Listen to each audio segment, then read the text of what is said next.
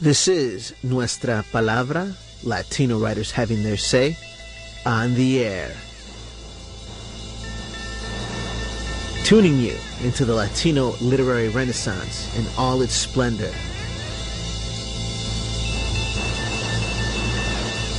Interviews, teatro, rap, fiction, poetry, memorias, composer spotlights, and more. Always más. This is the last leg of the Precinct tour, and all made possible by the Latino Bookstore. We've been having these events in book deserts throughout Texas. So, believe it or not, Houston, Texas, which is the largest city in Texas, fourth largest city in America, how many Latino bookstores do you think they have? 0. Austin, how many Latino bookstores do you think Austin has? 0. How many Latino bookstores are there in Texas? You are in it. We are in a book desert. All of our communities are in book deserts.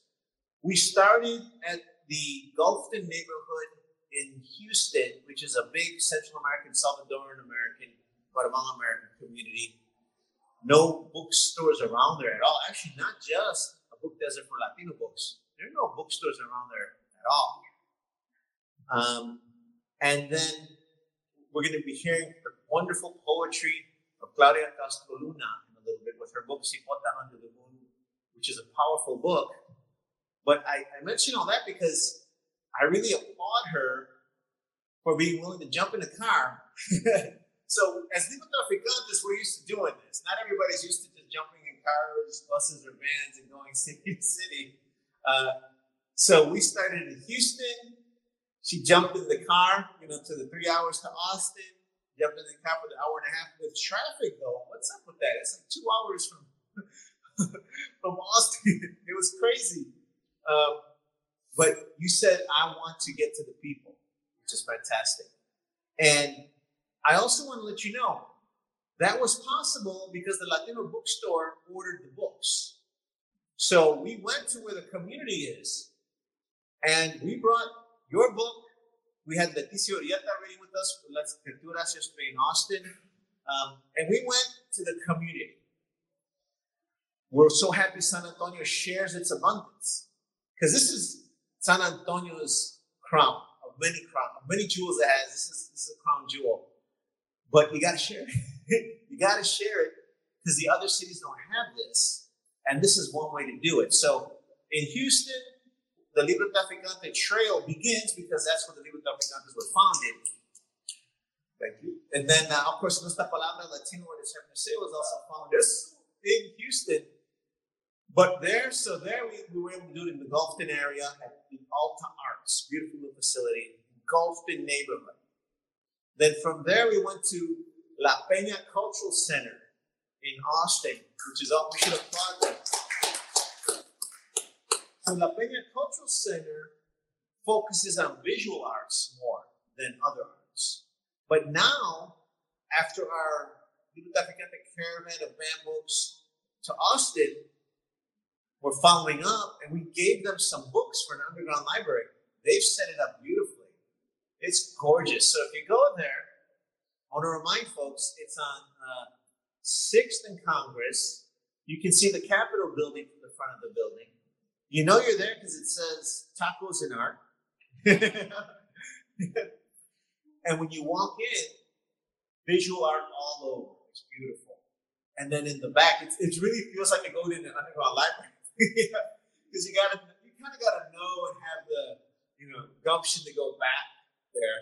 There they have set up the books that were donated from all over, including some of the banned books of now, but there's also banned books from 10 years ago when Arizona banned Mexican American Studies and we became Libro Traficantes.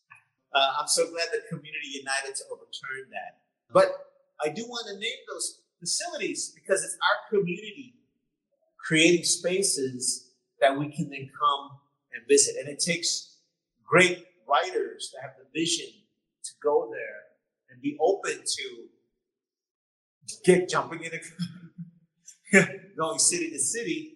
And each one's a little different, but also the partnerships. It's made possible because of the Latino bookstore.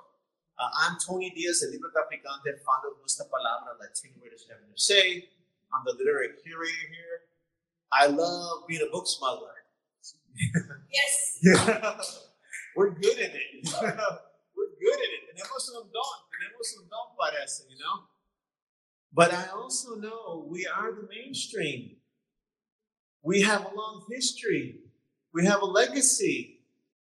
We're live streaming live right now. It's on Nuestra Palabra, Latino Writers Never Say Facebook page.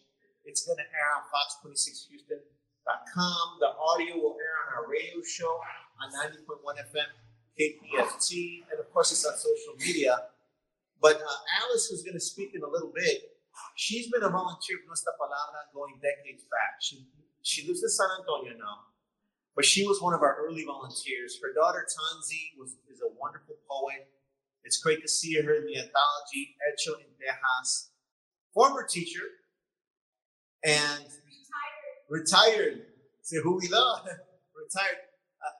It really is wonderful to see you. And if we have any success, it's because of the work of you and so many others. So please welcome Alice to say a few words.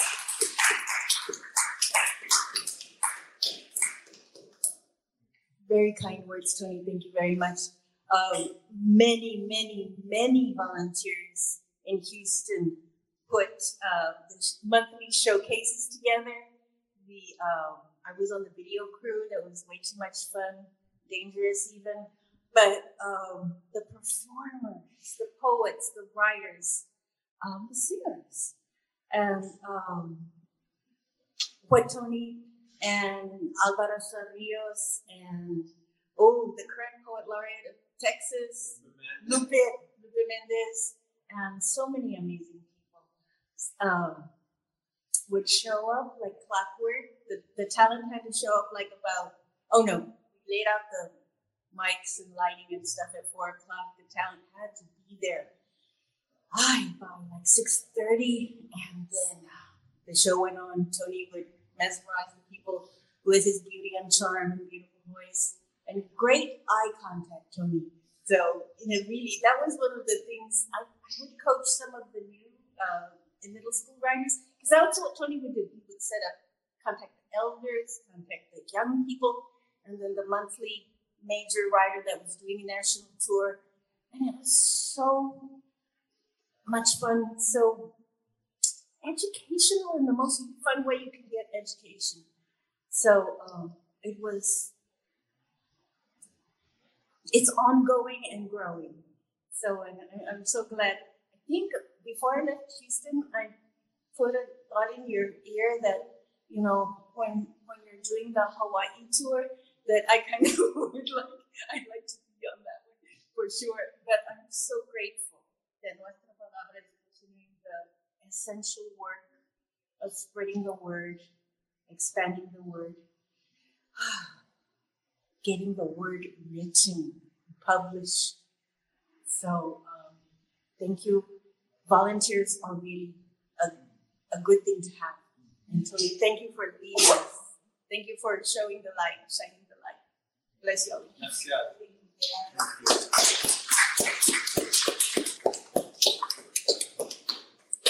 Thank you so much. I love you dearly, love your family dearly, and you've given so much to us. It's great to see the fruits of labor. I will say this too. We're a blessed generation. Not many folks get to see the fruits of their labor. There have been other generations that, they didn't have the internet. They didn't have degrees. They worked so hard. They were so gifted, so talented. They pushed hard. They don't see the fruits of their labor. We're seeing that. And on that note, I do want to mention some of the other partners that are working to get this going. Of course, we have Cristina Bailly, who's the director of the Guadalupe Cultural Arts Center. This is one of their many disciplines. There's about 7 disciplines that are taking place right here, including the upcoming Cine Festival, which starts next week. You've got the posters in this. This is the art gallery component. These posters are from 40 years of Conjunto festivals that have been going on. The dance company just celebrated several decades of existence as well. I guess we're the new kid. The bookstore is the new kid, and we're very happy that that's here. So that's one partner. Next up is going to be Claudia Castro Luna with her beautiful book, Cipota Under the Moon. But I do want to point out several aspects, including it's published by Tia Chucha Press. And as you know, the founder, co-founder of Tia Chucha Press is Luis Rodriguez, who's a very wonderful Chicano writer. Former poet laureate of Los Angeles and current gubernatorial candidate of California, yeah, which is awesome. He was also on the curriculum that was outlawed in Arizona. So it's wonderful that, you know, you have a Chicano publishing beautiful work talking about the Salvadoran American experience. And I've gotten to find out so much about you, the Salvadoran experience, including the fact that you mentioned this is your fourth book. And when you hear the writing, it's amazing. When I found out that there wasn't a line of 30 publishers trying to publish this potent work, it goes back to your point, Alice. Our representation is hurt because the folks that run the corporate publishing world, the corporate marketing world, they don't understand this. And I do want to say a little something about the tour in the Gulfton. So Houston is the largest city in Texas, fourth largest city in America, 2 million people. Supposedly 45% are Latino. I think that's an undercount. So possibly at least 900,000 people are Latino in Houston, right? At least. Second, of course, Mexican Americans are the largest part of that. The next largest group are Central Americans. So in Houston, there's an entire neighborhood called Gulfton. That's the focus of the Central American experience. And they have a lot of infrastructure, a lot of folks there. I want to tell you, I didn't know about the struggles till I got to Houston and was working with a group called Crecen, and they were helping families file for political asylum because they were running from some of the civil wars you're going to write about in El Salvador. And the more I found out, the U.S. was not granting political asylum because the U.S. was involved in some of those wars.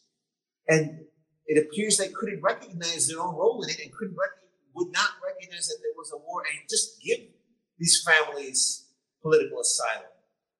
I didn't know about any of that till I got involved with that community. So I think we as Chicanos must get involved with our other family members of the Latino family tree because their struggle is our struggle.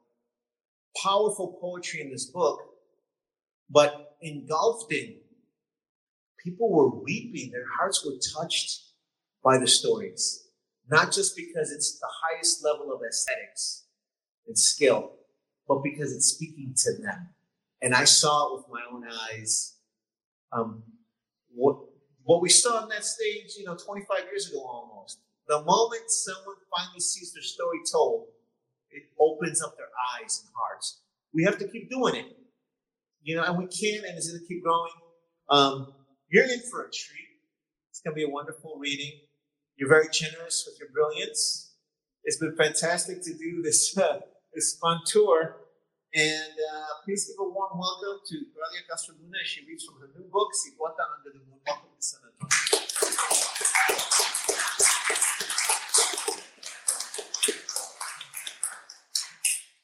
Buenas tardes. Buenas tardes.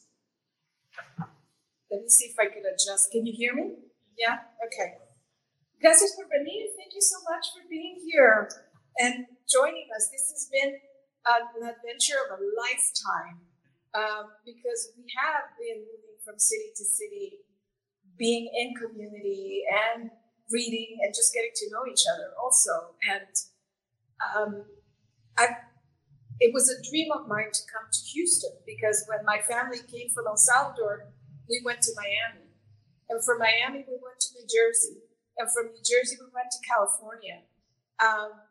And now I live in Washington State. So Houston had always occupied a space in my imagination, but I'd never been there.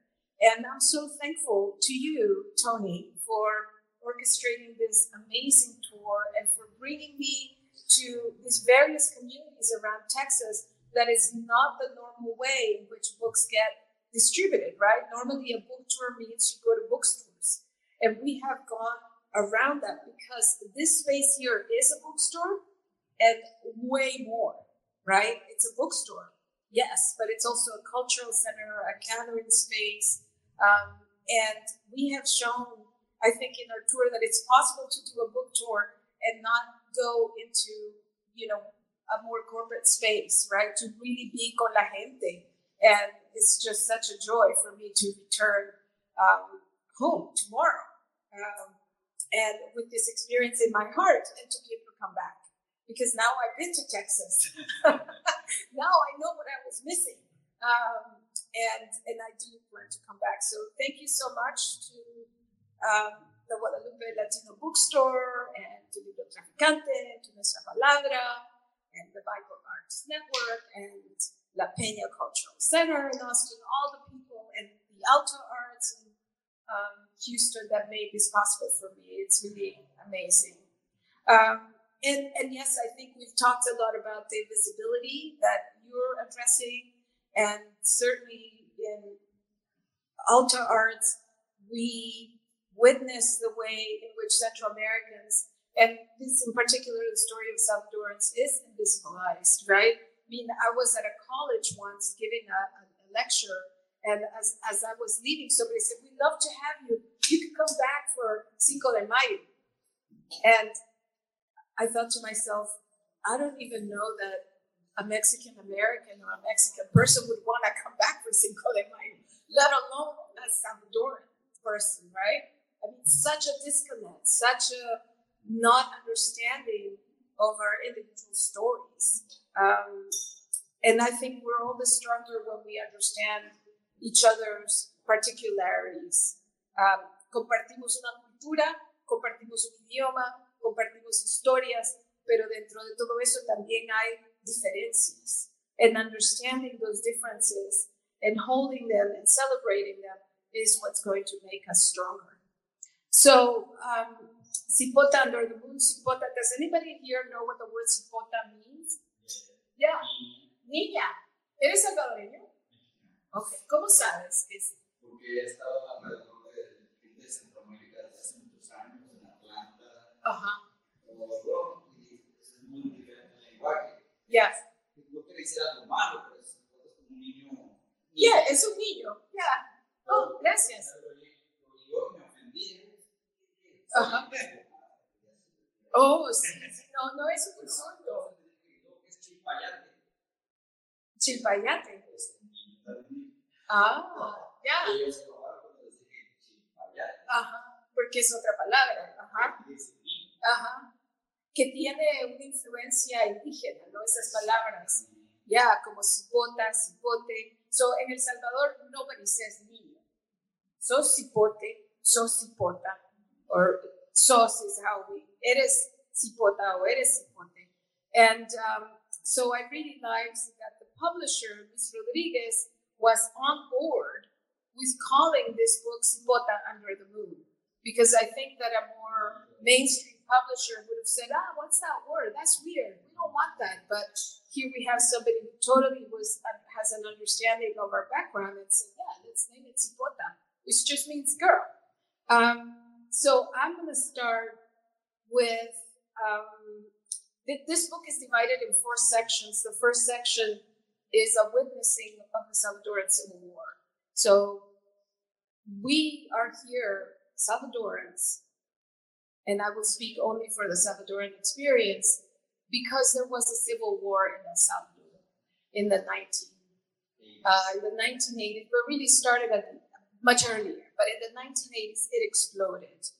And it is the trigger for the now over 1 million Salvadorans. We are the 4th largest Latino group in the US. And of course, it's always undercounted, right? So 1 million official, but there's many of us here.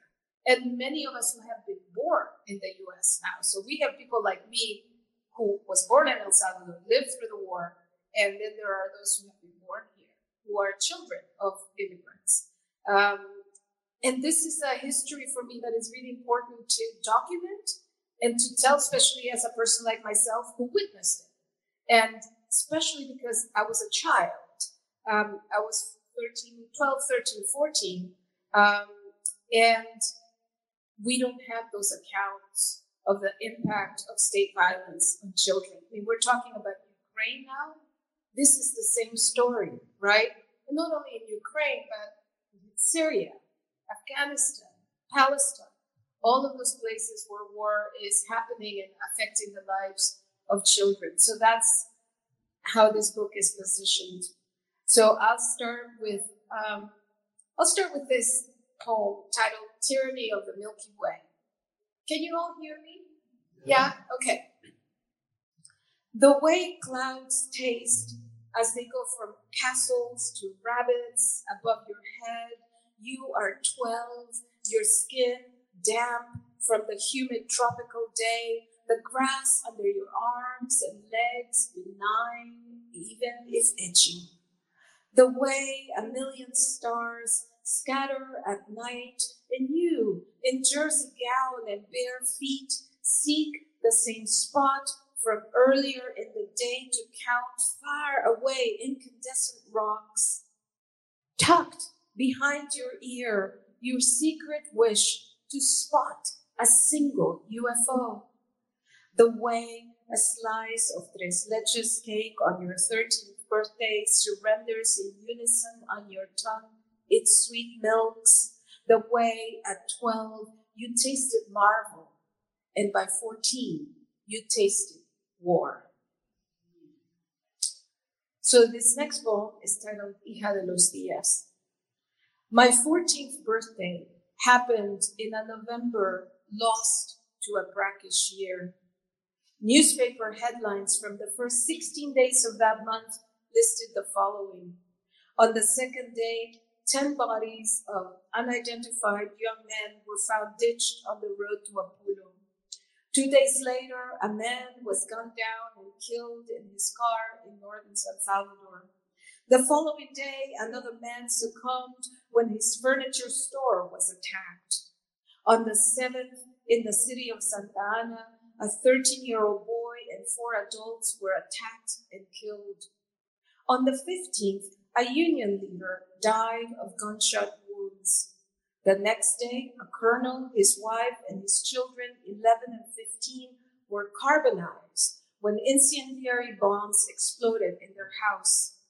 Pep days and plucks of hope. My parents did not sing my birthday. They must have felt war's vertigo, the gathering of ashes inside people and things. These days, I pull weeds in my garden and just assume new ones leaf back up. Is that resilience? Happy birthday, Papa. Happy birthday, Mama. Happy birthday. Happy birthday. Happy birthday to you.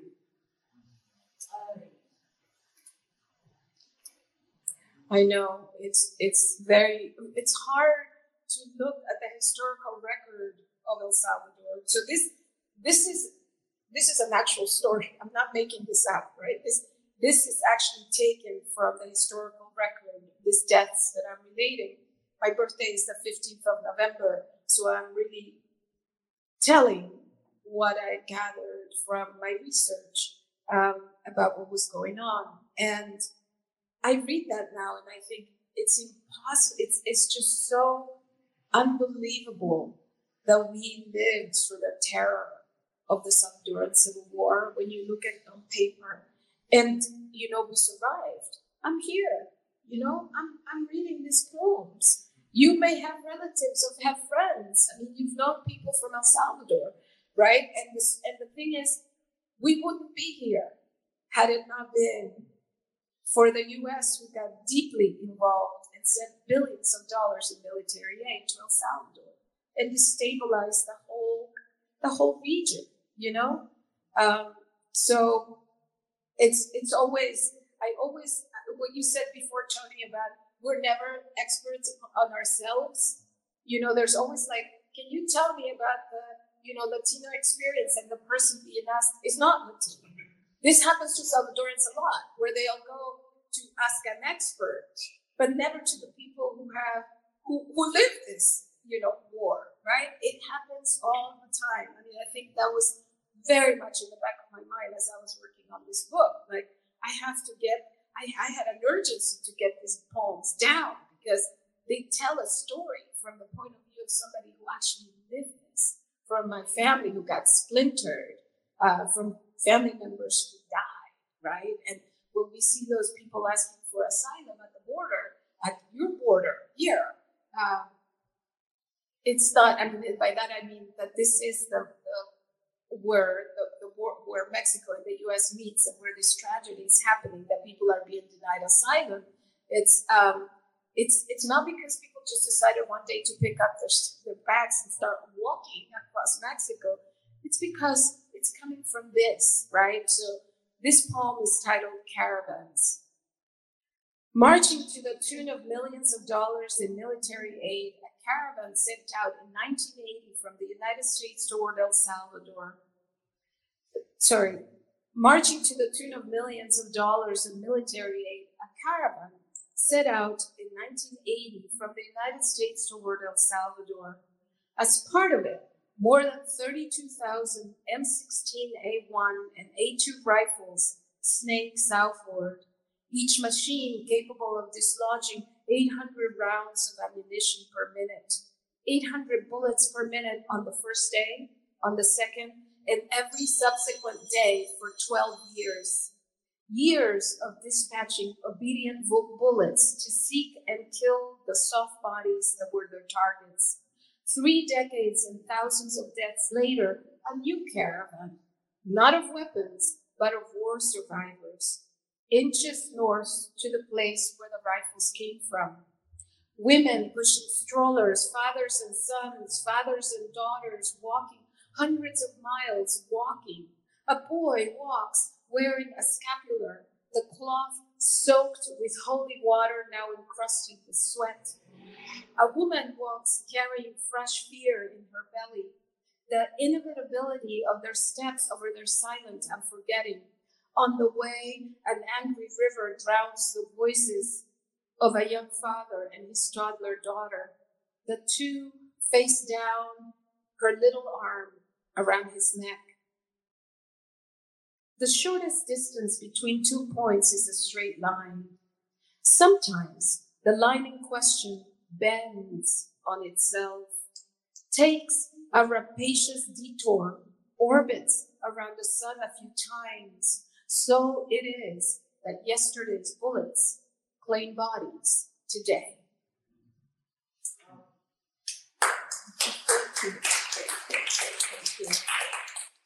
And maybe I'll read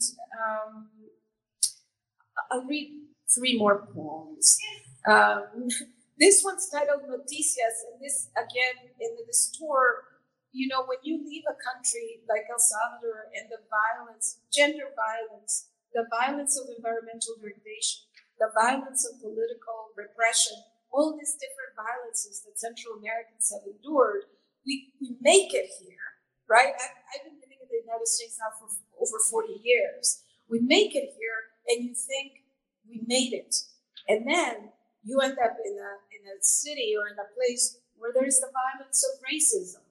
There's the violence of guns, you know, and suddenly you're in another war that is looking a little different, but it's violence once again, right? So this is titled Noticias. Each morning, news of the dead. Today, a headline says, homicides are up and a weary community mourns. Most times, articles list the names of the dead, of the departed. This morning, the headline reads simply, men shot. Somewhere, someone tastes the bitterness, mourns the gait of his step, the sound of his voice, his funny bone. The truth is, today's news smells like old news, like the nameless dead that appeared across El Salvador in the days of the war, broken up, tortured, and left in ditches for birds' beaks. The truth is, in El Salvador, the dead are still showing up bald and nameless. The truth is, it happens here too. The truth is, they are dead and we are not. The truth is, we pilfer them, the dead. We leech them for a purpose and sharpen pride against their bones. They alone can tell where we are going, and they always know what the piñata holds. And yet, despite the violence, we still have piñatas, we still have together, we still celebrate, we still gather, we still insist, right? And there's that joy also that we carry despite all of that. And that is an amazing feat. That is an amazing feat. This one, the last part of the book, is very much about going back to El Salvador after spending so much time here and longing for it, but being afraid to go back because of the war wounds and the trauma that in my head, many times El Salvador is what it was in 1980 when Monsignor Romero got killed and I was in El Salvador, or when the Maryknoll nuns, the American Maryknoll nuns got murdered on the way to the airport and I was living there, right? So,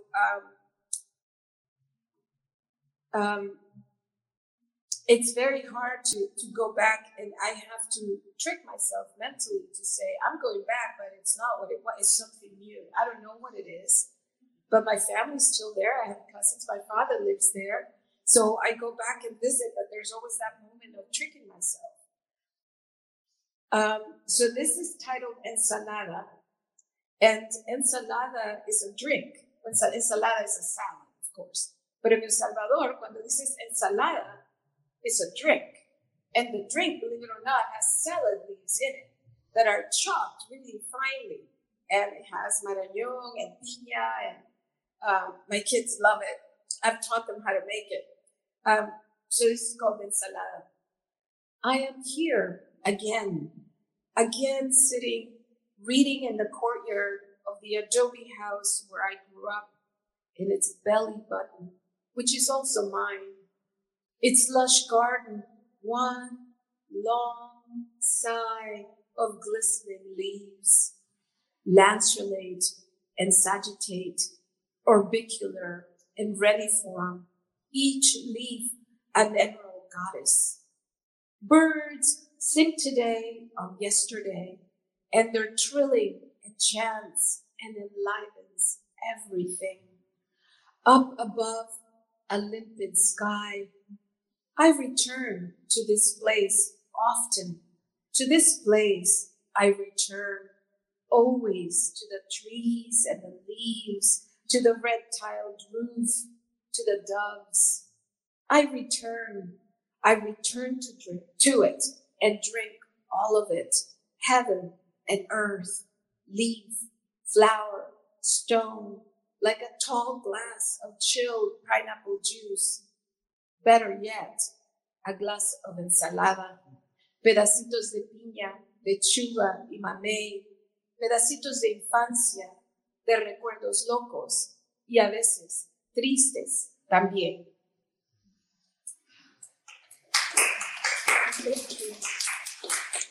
Thank you. And I'll close with the closing poem of the collection, which is called Leave the Gate Open on Your Way Out. On a quiet street, a blue-laden rose bush leads into the sidewalk. Its orange flowers swirl and pulse, buds shoot up to meet the sun, which in time will ripen their promise. On the same bush, next to fragrance and splendor, in quiet hush, invalid roses drop fading petals one by one. At the end of the street stands a hospital. It houses a morgue and a maternity ward. My own 3 children were born within its walls. To give birth is a revolution. Leave the gate open on your way out. Better for the angels and the devil to come and go. The path to happiness is by way of pain and sorrow. That is something my abuela could have said. On the quiet street, Many pass by the rose bush, exuberant or crestfallen. The shrub stands ready to share loss and joy, but only with those who stop to smell its roses. Thank you so much.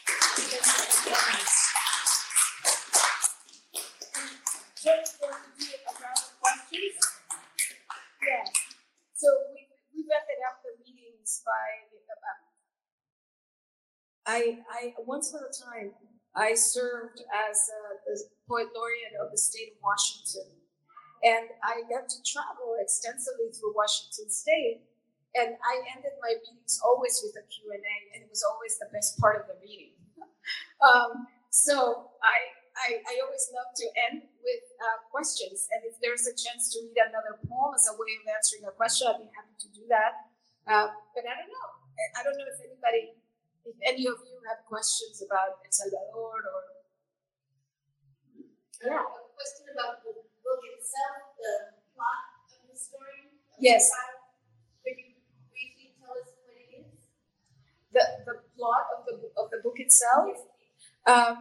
Yes. Well, Cipota Under the Moon refers. It comes from a blog that I started eons ago called Cipota Bajo la Luna, obviously because my last name is Luna. And the Cipota in question is myself, of course. But it really, it's funny that you asked that because the book can be read as an anti-war book. It is an anti-war book. And it is a book, not only is an anti-war book, but it's a book that really, one of the thought strands through the book is to show how violence affects children and how that the impact and the trauma sometimes may not be visible until many years later, right? I mean, here I am, 40 years after my family left, and I swear to you, there's not a day in which I don't deal with the aftermath of the trauma. Physically, I'm talking physically, because it affected me physically. And so I think I'm just one, and I'm a lucky one. I'm alive. I have, my faculties, right? So, but there are many Salvadorans who, there was a terrible market for children in El Salvador during the war. Many children were robbed and stolen. There was many people who lost limbs that don't get accounted for, the impact, right? So there's a lot of people, like in any war. Vietnam too is the same way. Many people lost limbs because of bombs and other detonants on roads and so on. So yeah, the book begins with my story as a child, and it focuses on the story of my sister as we went to school and went to swimming lessons and had birthdays and navigated the war. People managed to do things to live despite that kind of violence. And so the second part of the book is being in the United States as an immigrant and dealing with the different kinds of violences that I spoke before. The third part of the book is my return to El Salvador, the few times that I've come back. And the last part really is just, it's kind of like aquí nomás, I'm here, and there was a time where I couldn't say the things I just said without crumbling and crying. To say, I survived the war is a terrible thing to have to say. And so I would completely be overwhelmed by that. And writing about it has helped me understand myself and our history, and I'm able to speak about it from a different position, if that makes sense. So that's that's the trajectory of the book. Yeah. So I could read at the opening poem to that question. This is called Agua de Beber. Once there was a girl who lived in a country called Fear. There her fingers cracked and split into sharp mouths that screamed when she could not scream. Sometimes her hands itched and she scratched them viciously. With the scratching, Her pores swelled. At peak moments they burst, releasing the liquid within. The girl feared many things, but death most of all, not her own, but that of her parents, through whom she saw and valued the world. That little girl's still around. She lives inside me, sneaking pistachio ice cream whenever she can. Now, when my hands begin to crack and split, I panic and recoil from the pain this causes and from the pain they cause the girl. Long ago, my hands learned to cry in my stead. They carved deltas at the tip of my fingers that took me to ocean. Oh, how deep, how vast the great water, how it sloshes inside my belly. Oh, how beautiful the world to which I belong. So, yeah, thank you. That's the first poem that kind of encompasses the whole rest of the book. I'm going to use my hosting privileges in that. Two questions. You can just answer one or both. One is, I didn't know about children being sequestered, kidnapped. And then two, it's dawning on me I knew from reading the poems the power of the Luna, it's your name, etc. But it's coming out more. I wouldn't mind you talking about that. So that's two questions. Yeah. So during the war, there was a black market for children in El Salvador, and often there were villages where soldiers came and they killed everybody, and often there would be babies left or very young children, and those kids were scooped up and taken and sold, and there was a black market for kids. So to the point where El Salvador now has a commission that post-war trying to reconnect people all over the world who have no idea who their families are. And they've managed to connect a few. They've managed to connect people. The New York Times did a piece several years ago of those children who well-intended people adopted them. Somebody made money on the kids. So at one point, I myself tried to adopt a kid from El Salvador. And El Salvador, at the time, because my children are older now, was banned from the international adoption regulators because of what happened during the war. So you couldn't officially adopt a baby because they had behaved so badly that they were banned from like people go to China or Korea or whatever. Those channels were closed because of this black market that existed during the war with children. So both things, I don't know if they've opened that, but when I was trying to adopt a kid from El Salvador, I could not do it because of that reason. Because I wanted to, legally adopt the baby and be my baby, right? But I do know that they continue to have this nonprofit in El Salvador working to reconnect people. Es terrible, historias terribles de la guerra. And then my mom's name is Luna. Her family's Los Luna. My father's name is Castro, and so I wear both names. They're not hyphenated. They're Castro Luna, right? A lot of people want to put it, I'm like, no. When I graduated from school, I had to fight with the school people because they wanted to put Castro Luna with a hyphen. It's like, no, you don't. This because my dad and my mom, and that's how it is in most Latin American countries. We wear both names. And I do have a poem. How about if I read the poem and then call it quits? Is that good? Is that good, everybody? Yeah? Oh, yeah, go ahead. Yeah. Well, the book, going through the trauma and experience of that, it was really self-reflective. So I just wanted to ask, what are some things that you might have learned about yourself while writing this? Do you feel like you learned? Yeah, thank you for that question. It took me, I was telling Johnny, there's a poem here about pupusas that I wrote about 8 years ago. So some of these poems are really old and some of the poems are more recent. Parallel to this set of poems, I was also working on a memoir, so on a book, right? That's prose, and it's taking me a really long time, partly because sometimes all I could write was a paragraph. You know, I ended up in the hospital 2 times, writing about the war, convinced that I had heart attacks, and the episodes were maybe 5 years in between the first one and the second one, where I really thought I was having a heart attack. Well, the first time my colleagues thought I was having a heart attack, because I lived in a place that had a lot of gun violence, and every time I hadn't put the two together, but the gun violence would just would make a wreck. My hands would start peeling and cracking, and I hadn't yet connected that the violence, the urban violence that was triggering the war violence, I hadn't figured that out yet.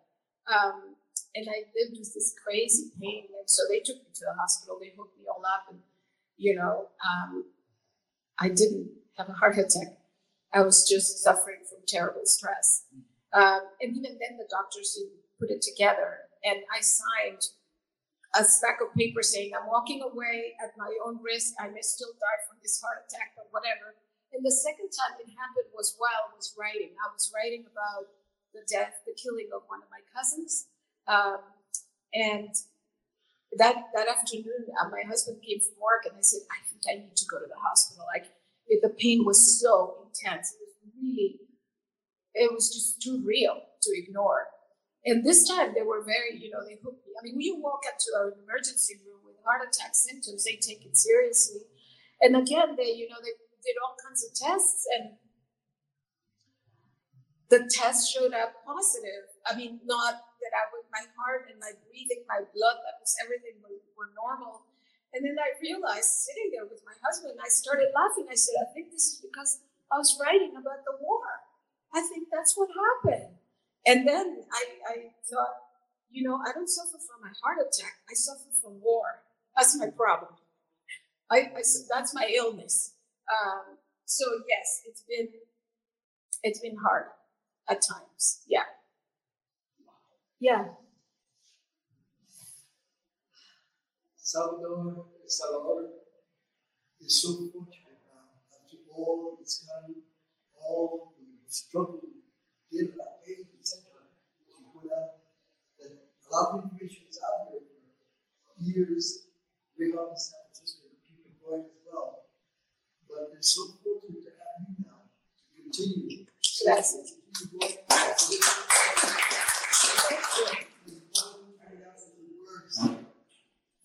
So people have to understand. My name is Roberto Vargas, and I mentioned I was going to say we were at the Floricanto Festival in San Francisco. Oh my God, that's amazing! Oh my God, yes, we did. I thought I recognized you when you walked in. Yes, but Leticia Hernandez Linares. Oh my God, I'm gonna cry. That's incredible. That's incredible. I was just reading from Cipota. That's amazing. That's amazing. Thank you for being here. It's incredible what we need. Yeah. More we see of poetry. Yes. That's stronger than how it used to be. Now, years back, working, organizing teachers, and he got me that reading out there.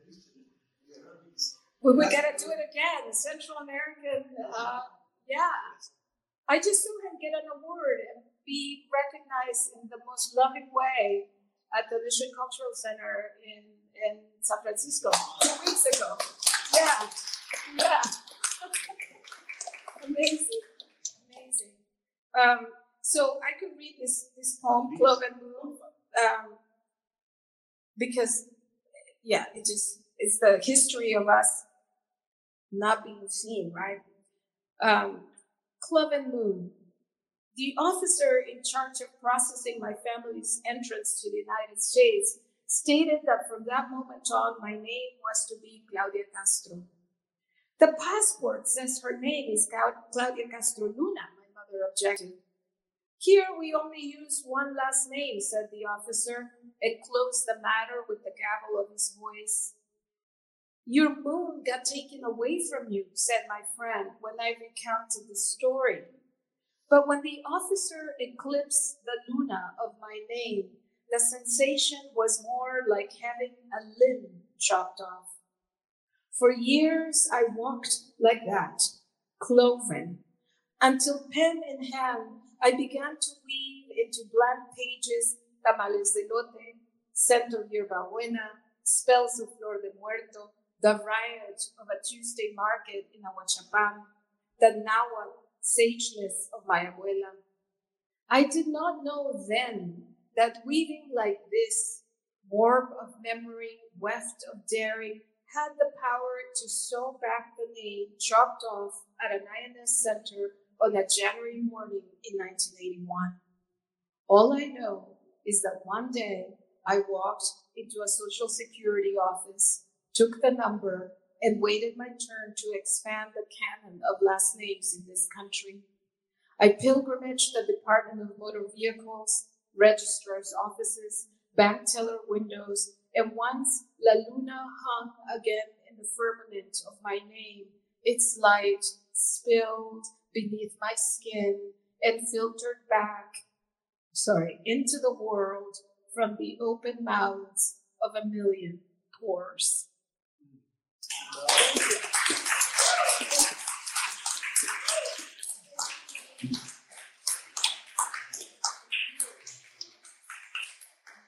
Wow, that was beautiful. That really was beautiful. Thank you so much.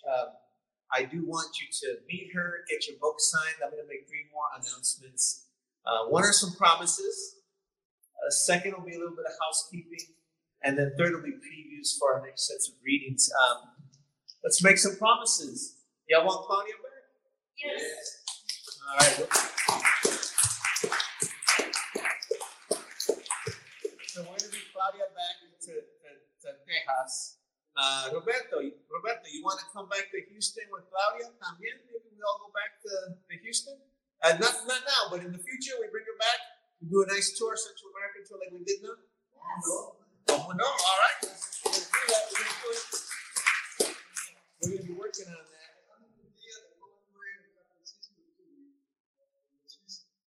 He is not hurt. He was much better. He said to tell you the same thing. Anytime you meet him, be sure to do too. I love it. Let's do that. Let's do that. I love it.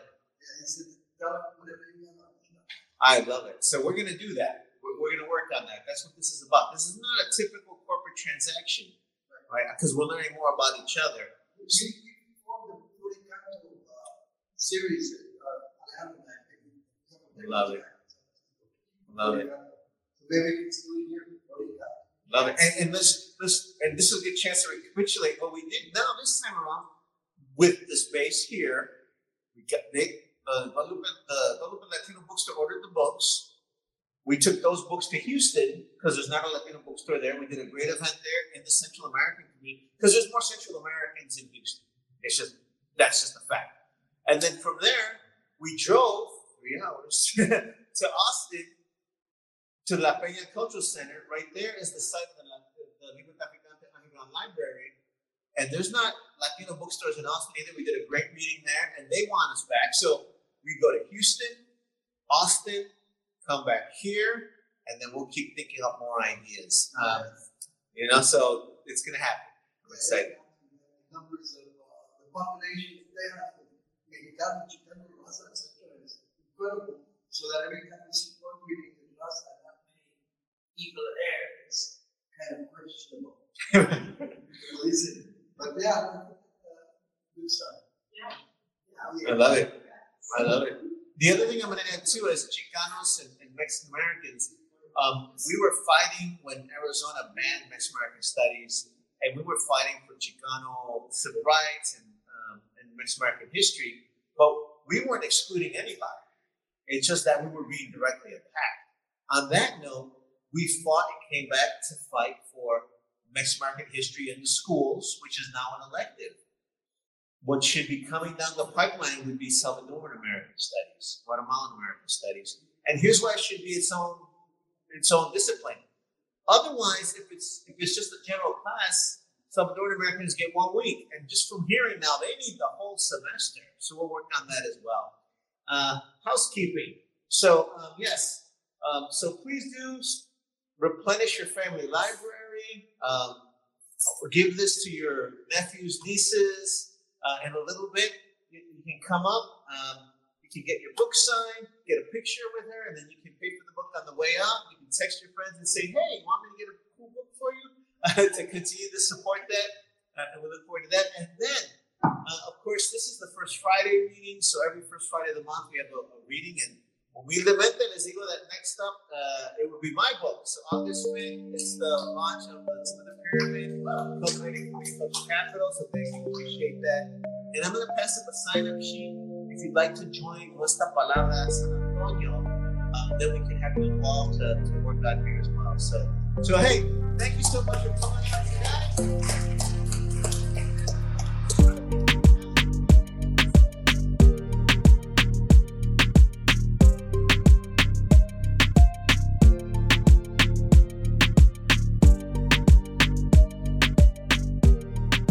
This has been a multi-platform broadcast of Nuestra Palabra, Latino writers having their say. It's on social media. You can, of course, tune in to KPFT 90.1 FM, Houston's community station. And you can also watch our content on fox26houston.com. This is Tony Diaz, Libro Traficante. I want to thank Roxana Guzman, Rodrigo Bravo, and everybody who's supporting our cultura and our arte. Thank you.